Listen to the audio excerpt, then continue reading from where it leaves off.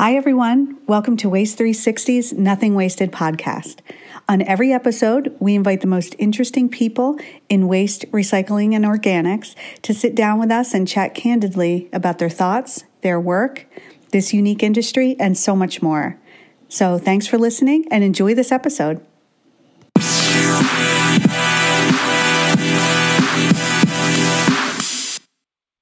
Hi, everyone. This is Liz Bothwell from Waste 360 with Darby Hoover, Senior Resource Specialist, Food and Agriculture at the Natural Resources Defense Council.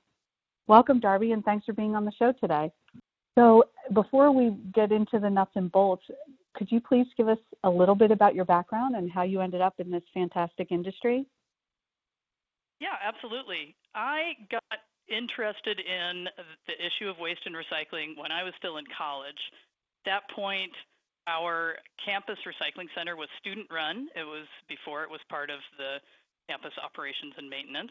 And so I and a number of other hippie-type students were driving around broken down flatbeds and picking up recycling. And I became very fascinated, not just by the process of doing the recycling and sorting through all of the individual items that people put in cans, whether they were correctly placed or not, but really the idea of waste in general and how that was really, to my mind, a human-created concept, that you look at nature and you don't see waste per se. Everything that dies becomes feedstock for something else. So how did we come up with this situation where we have discards that we can't figure out what to do with, and the best we can do is to dig a big hole in the ground and throw them in there? So that was where I really started thinking about, okay, how do we re-engineer this idea of waste and try to get rid of not just waste materials themselves, but the processes and concepts and attitudes that lead us to produce waste in the first place. Right. Oh, what a great way to look at that. And after that, I spent several years in various nonprofits, tackling environmental issues from one angle or another, always coming back to the waste issue as the one that was really intriguing for me. I eventually went to graduate school at UC Berkeley and studied garbage in the Energy and Resources program, which was a fantastic program, and then started working as the executive director of the Recycled Paper Coalition, which at that time was an organization that was collecting together mostly private sector organizations, but some public sector, to exhibit a sustained and increasing demand for recycled content paper as a way of closing the recycling loop. So again, it was another kind of vantage point on the whole system of recycling. I found it extremely interesting, and looking at also how single individuals in large companies could make such a difference, that it doesn't take that much necessarily for some company that's immense to do the right thing. Sometimes it's just one person or a couple of people who are really considering what the impacts of their actions are and looking for ways to mitigate those, who can make these big changes. So after that, I came to the Natural Resources Defense Council, where I've been for the past 15 years. A variety of issues all related to waste in some form or another, and I'm currently on our food waste team. Great. And can you tell us a little bit about the work that you do at the NRDC? You seem to have your hand on a lot of it. Absolutely. So at NRDC, I started out by working on what was then our Municipal Solid Waste Project, and we were focusing, even though we were calling it the Solid Waste Project, we were really focused on how to not generate waste in the first place. But in the waste world, that's hard to do.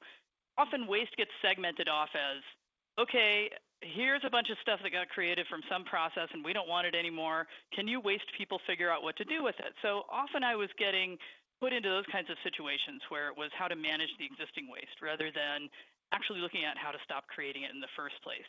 And when I moved on to our food waste team, one of the things that I found really exciting about that is that we were looking at waste not as something that was a separate consequence of a process that we had to go and manage separately, but as something that essentially was a systems failure.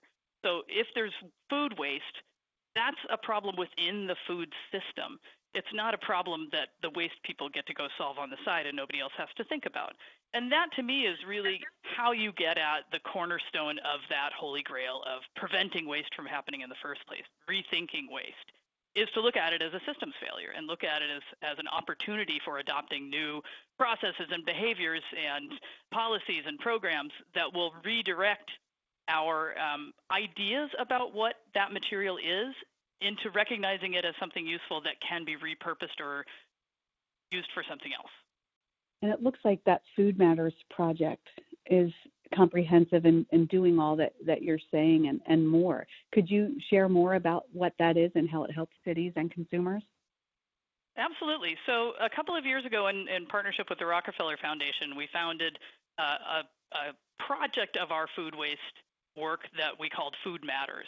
And that project is really focused on cities and what cities can do to help mitigate or prevent wasted food. The reason that we are focused on cities is kind of threefold. So first, cities are often the ones who are responsible for dealing with waste, responsible logistically and financially in the U.S. for handling what happens with municipal waste.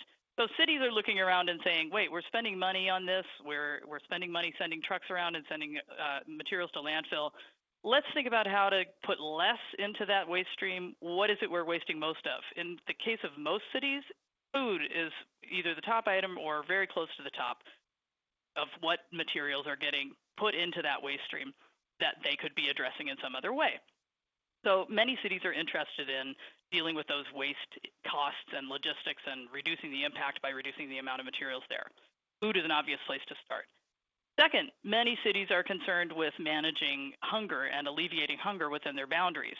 So looking at opportunities to waste less food, to be more efficient with our food, to make sure that food that is surplus, that is perfectly good, could be redirected to people in need, is something that cities are generally interested in. They're interested in looking at how to use the same amount of food to feed more people, which is part of what, of course, we help work on.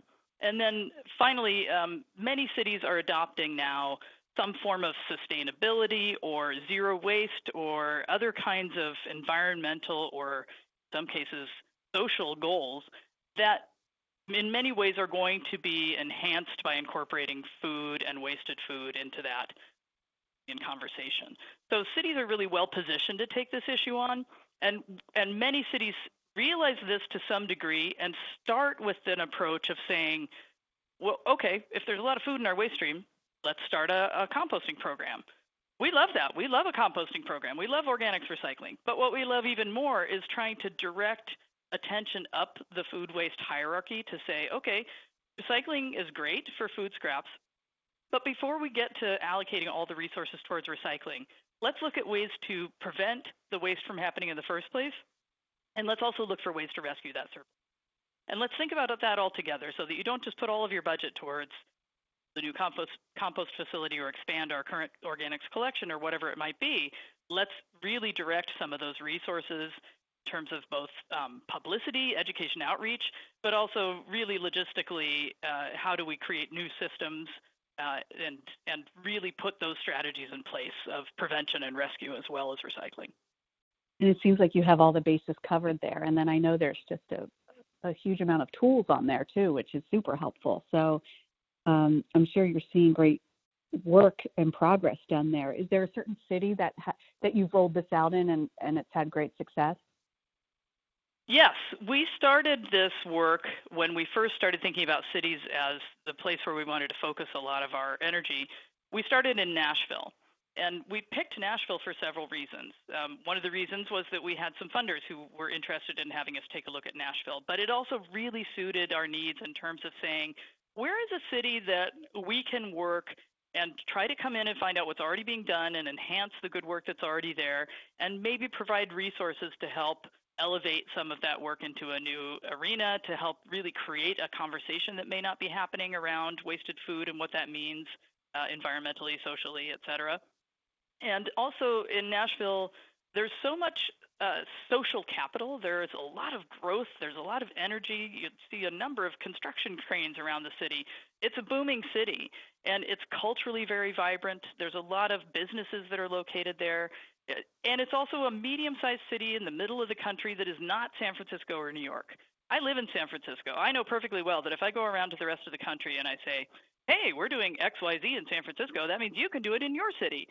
Most cities don't relate to that. Most cities say, well, that's fine, well and fine for San Francisco, but we're not San Francisco. But I think a lot more people feel like they can relate to Nashville and what Nashville does.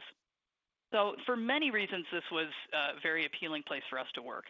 And when we came in, we really started by trying to listen and trying to form relationships, find out what good work was being done there. And there was good work being done there, but there wasn't a whole lot that had been able to be done in the realm of food waste. There's a fantastic composting facility nearby.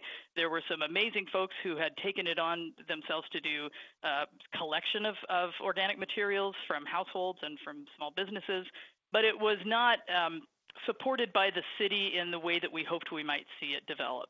And we spent several years on the ground there, and we have now formed a partnership with Urban Green Lab, which is an organization that's housed locally that is taking over our Nashville Food Waste Initiative, which is perfect. What we wanted to do really was not just come in as NRDC and say, hey, we have a lot of ideas, implement them, okay, we're done, see you later. What we really wanted to do was work with the local people to find out what solutions were appealing to them, what they were already trying, how we could help bolster what they were doing, and eventually pass on the work to a local organization or organizations to continue and morph into whatever it was going to become. So we're feeling really happy about the work that we've done there.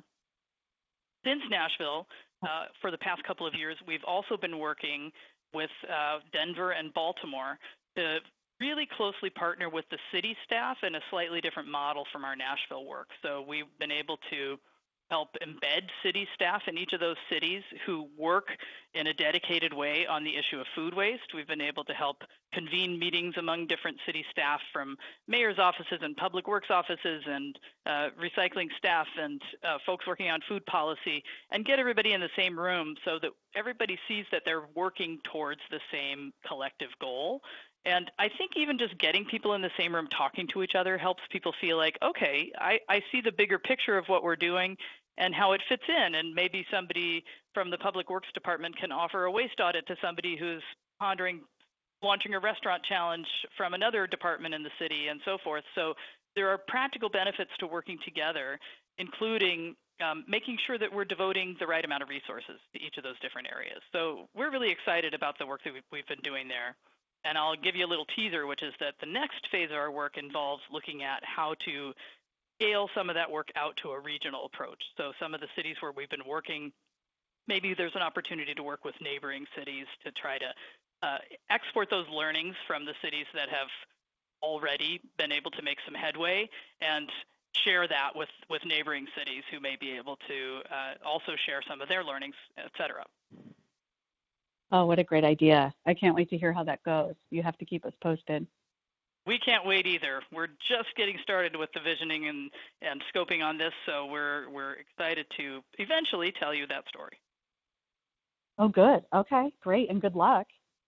Thank you. So, Darby, I heard you speak at Waste Expo last year and in prior years as well, but last year I noticed that the attendees were really drawn to your I'm using air quotes here, words matter narrative, and then you spoke about the importance of how we actually talk about waste and food waste. And I thought that was such a fantastic perspective. Can you tell our listeners the gist of what you mean and the importance of language around waste and food waste especially? Sure.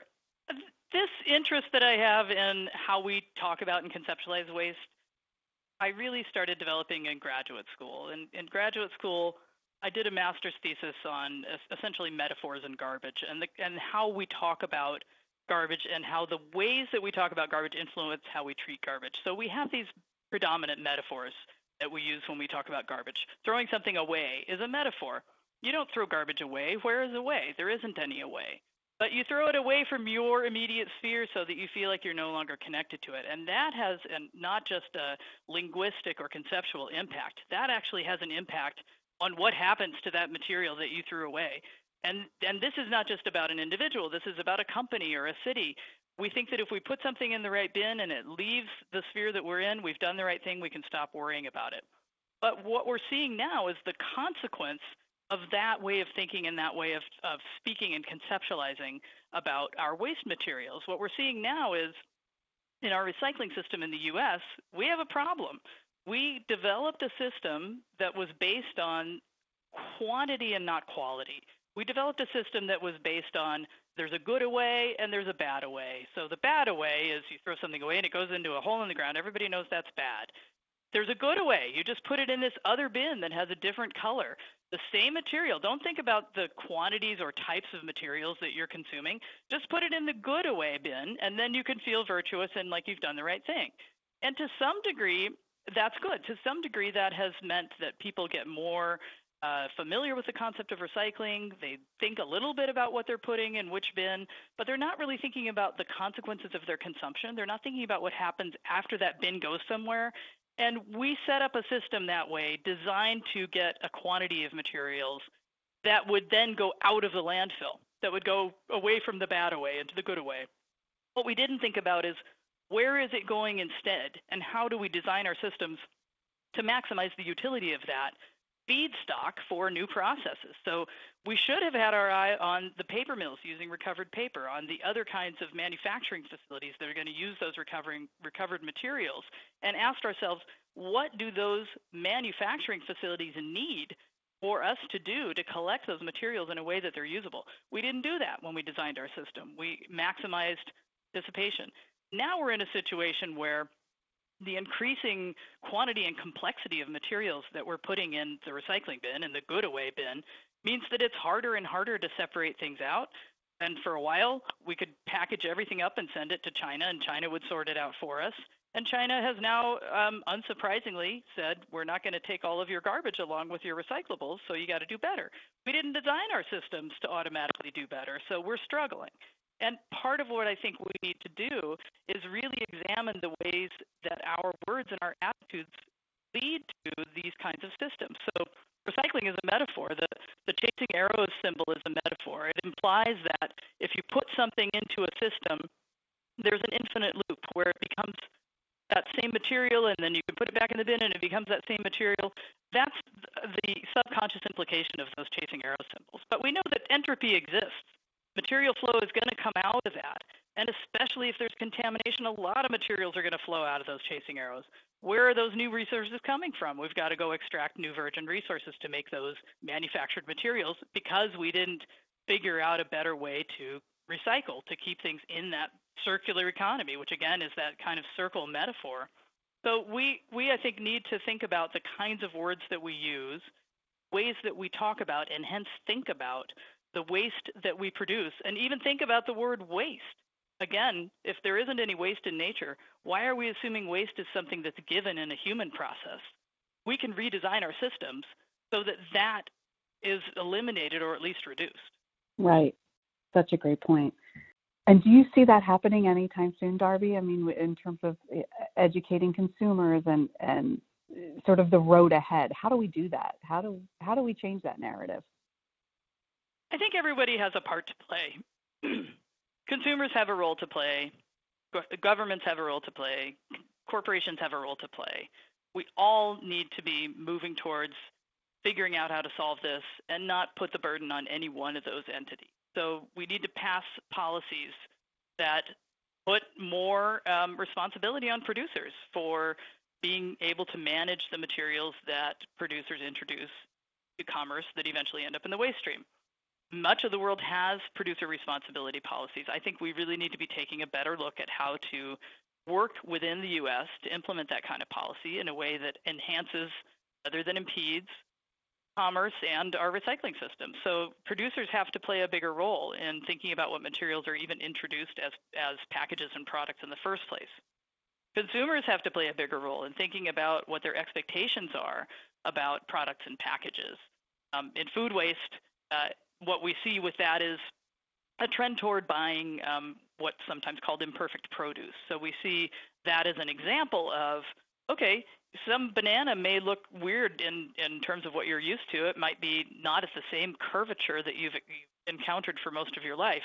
It's a banana. It tastes like a banana. It performs all the functions of a banana in your cereal and wherever else you're wanting your banana. But that doesn't mean that we need to downgrade that. And so although it is downgraded by purchasers, we can still figure out ways to say, hey, this food is perfectly good. Let's eat it. So I think there's also a tension between keeping our economy going and trying to slow down purchasing, which is really one of the main ways to decrease what goes into our waste stream, is figure out how to refurbish, reuse, repurpose materials and items that we already have. So figuring out ways to really think about before you put something in a bin, whether it's the good bin or the bad bin, with air quotes around all of that, then think about whether you need to throw it away at all. Is there some way that this could be useful? So that's a role consumers can play as well. So I think we all have to be working together to try to solve this with an eye toward reduction and not just an eye toward recycling. Yeah, great advice. That's so true. So speaking of reduction and dealing with what's already in the stream, what do you think lies ahead with packaging? Are there creative, sustainable solutions out there that are ready for the masses yet? And what else can be done? Well, I will say that right now, and I've been working on waste issues in one way or another for over 30 years. Right now, I'm seeing much more public interest in the issue of packaging than I think I've ever seen. So that, to me, is encouraging. I do think it's important to pass legislation restricting the distribution of straws, restricting the distribution of plastic bags and polystyrene foam and the other kinds of materials that or items that get singled out. That obviously is not how we're going to solve the big problem ultimately, is by taking off little pieces and banning this product or that material and so forth. That alone is not going to create the solution, but it absolutely leads toward the solution by helping shift public awareness around consumption. Do I need a straw? If you need a straw, then one should be available for you. But many of us do not need a straw and will just take one automatically if it's offered. So introducing the idea of choice and the idea of actually being conscious when making that choice is a really critical one in the consumer aspect of this. And I think that's actually where it starts, because the main solution we already have for packaging is to have less of it. So we already know how to do this. We're seeing zero waste stores pop up. And back in the 80s, those were just co-op stores and other stores that sold a lot of stuff in bulk where you could bring your own container and it wasn't that big of a deal. But it's being reintroduced now, that idea, as a zero waste store. We're also seeing systems like Loop, where a bunch of companies are getting together to offer reusable packaging in a pilot program to customers who then eat their ice cream or consume whatever product it is, and then put the packaging out for collection. Also not a brand new model. Many of us actually remember having a milk delivery service where you put your bottles back on the porch. None of these things are brand new, but we need to reinvent them for how people operate now. And so taking advantage of things like we now have so many cars that are repurposed on the road for delivering people and delivering food and delivering other items, that there's now a whole service economy built around the idea of people driving their private vehicles to shuttle people or goods from one place to another. That is an opportunity. It's an opportunity for enhancing food rescue, where maybe some of those cars can be used to deliver food safely from one place to another. And it's an opportunity for maybe maximizing how we deliver goods that can be then picked up. The packages that can be reused can be picked up. So I think there's ways that we can look at our current systems and say, you know what, this is ripe for some of these old solutions repackaged to work in today's world. And that's where I would start. Okay, that sounds like a great place to start. And you've been quoted in some mainstream media talking about the sneaky plastics that are hidden in beauty products and other products that we may not be aware of. Is there a better way to educate ourselves on those types of things as well? That's always such a tricky issue. People ask me a lot of the time, how do I know which product is better? And how do I know, even starting with the old paper bag versus plastic bag question, people will agonize about those kinds of personal choices. And I think it's wonderful for people to think about it. The agonizing is perhaps a little farther than I'm hoping people will go. But I do want people to figure out where and how they can make choices. Learning to read labels on personal care products is important, and looking up what words signify that something might be made of little pieces of plastic so that you know that you're not flushing little pieces of plastic down the drain where they will get into different water systems. That's important, but it can be hard to do. So one thing I really think consumers need to do is, if it's too hard to figure out the information, if you're looking at a package and you don't understand it, you don't understand the label, you don't understand what contents are in it, you don't understand what the packaging is made of as well as the product itself, then reach out to the company and let them know that you like their product, but you really want to know this about the product, and you really want them to make it a little clearer to consumers. And these days, there are way more ways to reach out to companies than there used to be. We used to tell people to write companies a letter or a postcard. Now you can tweet at a company, and chances are somebody at the company is going to see that, and that may get logged somewhere because it's much more publicly visible. And so I think the companies feel more of the onus on them to respond. And so people are getting responses to their tweets to companies asking for things. And it's you can create email campaigns or cyber campaigns if you want to reach out to companies and let people know that consumers really care. I think that's important to do. When I'm talking to folks about how to make decisions when they shop, I ask them to just think about some basic criteria. So whenever you're shopping for something, you think, okay, how much does this cost? Is it going to meet my needs? Do I like how it performs or how it looks? So I'm not in any way suggesting you need to get rid of those primary questions about whether something that you buy is going to work for you. But I would suggest that you just add another factor, which is, how does this impact the environment? What do I know about that? Does the item or the package have recycled content? Is it recyclable or compostable? Is it made from renewable materials? What are included in the ingredients? Is there any plastic or anything I'm concerned about personally that might be toxic? And just ask yourself those questions. See how much of that you can figure out. Can I reduce the amount of packaging I use? How durable is this item? Will it last long enough that I don't have to throw it away in the next few months if it's a non-disposable item? Do I need a disposable item if I'm buying a disposable item? Or is there a durable item that would take the place of that disposable item? Just think about those kinds of questions about anything that you buy. And I think that makes it a little simpler than saying, okay, for this product, you got to look for this thing, and for this product, you got to look for this thing. But consumers need help. They need help from the companies to be clearer and more transparent about what goes into their products and packages. Definitely. And to your point, I think raising the awareness on the consumer end and just all of us being more conscious of what we're buying and reading labels and considering the questions you pose will be super helpful. And I know it's overwhelming. It can feel very overwhelming. And that's why I think the companies really have to help with being clearer and more direct with their communications. Definitely. So Darby, what were some of the coolest programs you helped implement in the sports and entertainment world? It looks like you worked on some pretty interesting ones, from the Academy Awards to Major League Baseball. Would love to hear a little bit about those. Absolutely. We had at NRDC for about 10 years a sports and entertainment greening program. And this came about because we had the opportunity to talk early on with folks like Major League Baseball and learn that there were teams and venues that were interested in doing environmentally progressive work, and that they wanted some advice on where to start.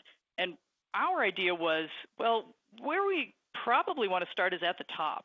What we want is for the commissioner, who was at that time Bud Selig of Major League Baseball, to say, this is an important issue for the entire league, and we want everybody to be working on it. And we were fortunate enough to get that buy-in and to have the announcement from the commissioner's office. And we later were able to get similar announcements from the commissioner's offices of other major league sports in the U.S.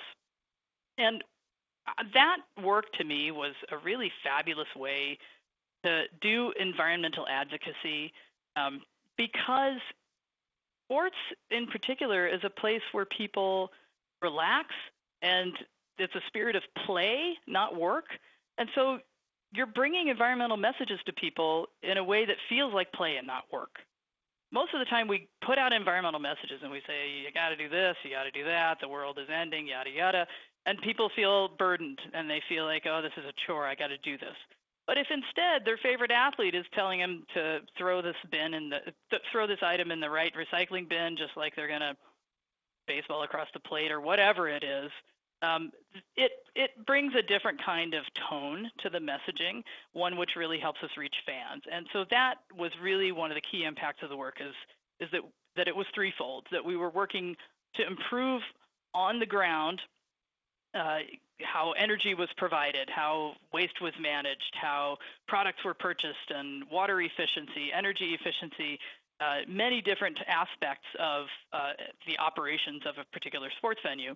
And at the same time, you're able to reach upward to the supply chain and signal to suppliers, hey, we'd like antibiotic-free hot dogs. We would like products that are made from recycled content. We would like a compostable food serviceware. So that's a signal up the supply chain to say, this is something that's now of interest, not just to one venue, but because we were working with entire teams, entire leagues, but signaling that this is something the sports industry is really interested in. And then also the third leg of that work is reaching out to fans and getting that opportunity to do that fan education, even if it's just, look, they've got a waste station that's got a compost bin and a recycling bin and no landfill bin, because in fact nothing sold in this stadium is really destined for landfill. It's all compostable or recyclable. So those kinds of changes and that way to influence culture was very exciting to me. And then we were also lucky enough to work with Emmy Awards, the Grammys, and Broadway, and other folks in the entertainment industry to help them again as not just individual events or facilities, but really a way of changing culture. So, for example, when we were working with the Academy Awards, we helped figure out if there was a way to shift the generators from, I think at that time we were looking at different biofuel generators and whether it was possible to shift to biofuel. That generator company supplied all the productions in Hollywood, or a majority of productions in Hollywood. So by making that available to one event once a year, we opened up a market segment for all of Hollywood that may not have been there if we hadn't been working with that particular company. And again, very visible institutions and events, I think, can really help shift. People are perceiving the importance of this work and the significance of this work. And I'm really happy that all of the different organizations that we worked with adopted these initiatives so enthusiastically. We created a Green Sports Alliance, which exists and is expanded and grown into a massive, fantastic organization today. And we've worked with all these other organizations that kept their initiatives going. So this is really something that we found truly exciting and fun to work on. Oh, I bet. And the results are astounding. Great job. That's amazing. It's amazing what you can do when you work with an entire industry and something becomes part of that culture of the industry. I think that is a critical part of the shift. What you don't want is to say, hey, let's work with this company, even if it's a huge company. And even though I said earlier, sometimes the power of one single champion can really shift what happens in a company, it has to shift in a way where it becomes part of that company's culture. Otherwise, when that person leaves, that company may or may not continue doing whatever that person had instigated. So you've got to make sure that even if you have one champion or one instigator in an organization, it's got to become institutionalized in some way for it to persist, because nobody lasts at a company for all eternity. Got to make sure that we create systems that last longer than people. True. So you mentioned earlier too, and I mean, we have to note that it's so encouraging to see such a sharp focus on food reduction and food waste these days. It really has tipped into mass media, mass interest, and the consumer awareness of it has never been higher. What do you think is next as we figure this all out? Well, first, I'm excited about that because I think NRDC has played a significant role in that awareness. Put out the report Wasted in 2012 and updated it in 2017. And I think that was one of the first places that many people learned that up to 40% of our food is going to waste in this country. And that is not just galvanizing, but comprehensible. I think it's hard sometimes to understand the impacts of energy efficiency or carbon because we don't see them. We don't touch them in the same way that we touch food. We interact with food every day. Everybody interacts with food at some point. So, and everyone has had the experience of watching something in the refrigerator become moldy or thinking, oh, I really should eat that kale, but I don't actually like kale. I just bought it because I wanted to feel like I was a healthy food, and I don't want it, so I'm not going to eat it. And then when it goes bad, I'll throw it out. And everybody's had an experience that they can relate to that about food going to waste. And we all understand that food is meant to be eaten. So I think especially when you pair up to 40% of food is going to waste in this country with the statistic that 1 in 8 or 1 in 9 Americans is food insecure, that at some point they don't know where the next meal is coming from. It's obscene. It seems like something that's really wrong and that people get is really wrong on a visceral level.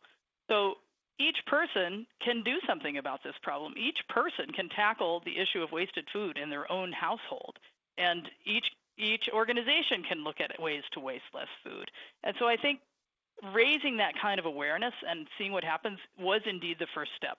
For us, the next step is, and this is why we're working in cities, the next step is really getting this institutionalized. So once we've got the awareness and people understand that it's a problem and they understand that there are solutions and think about ways to direct their own actions to help prevent wasting food, we need to make sure that there are also supportive policies and programs at the city level, at the state level, at the corporate level, everywhere people go, so that it makes it easier for people. So if you go to a restaurant, maybe there's different choices of portion sizes.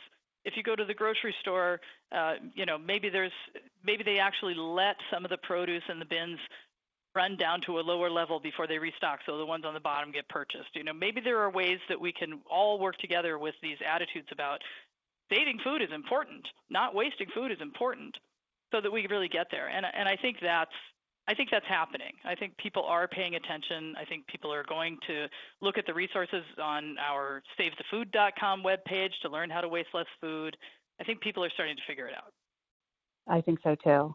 And we applaud your work and the work that you guys have done there at NRDC to really make this rise to the top of the awareness spectrum beyond just the industry, because that really helps. Thank you.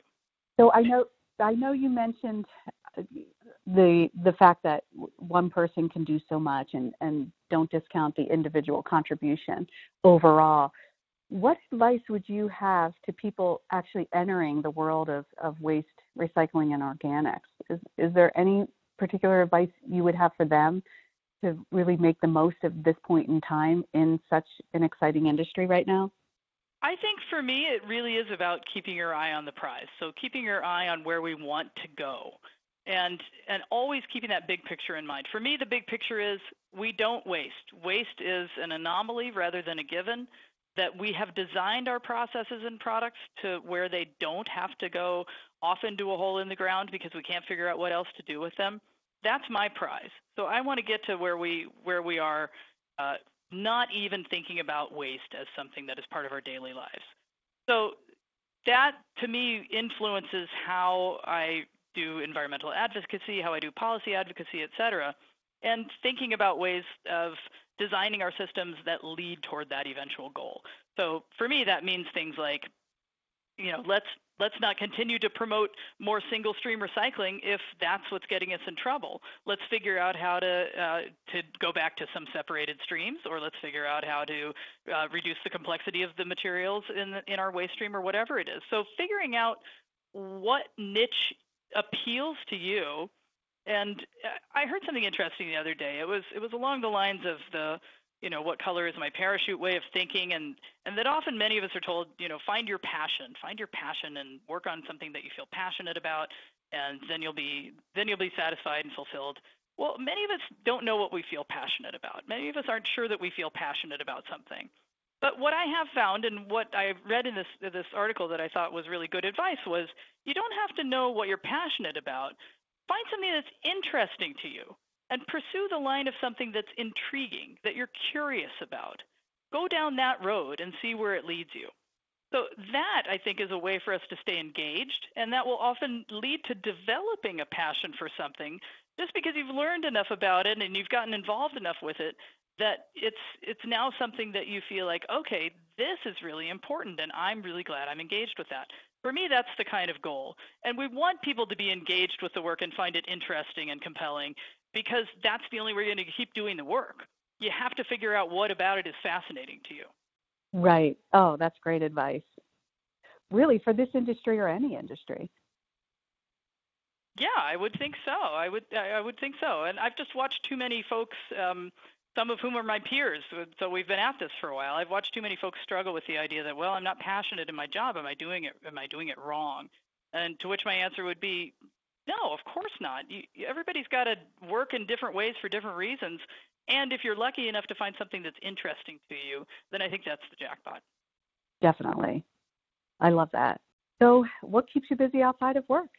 Well, going home and sorting through my various bins, of course, and agonizing over everything I throw away. But other than that, I really enjoy trying to get outside as much as I can. I live in the city, and even in the city, I think figuring out the pockets of nature that I can appreciate. I appreciate flowers being grown in somebody's yard, and really trying to do kind of mini versions of what I think the Japanese have a word for, that means forest bathing, but just doing little ways of letting myself recharge, which often has to do with nature.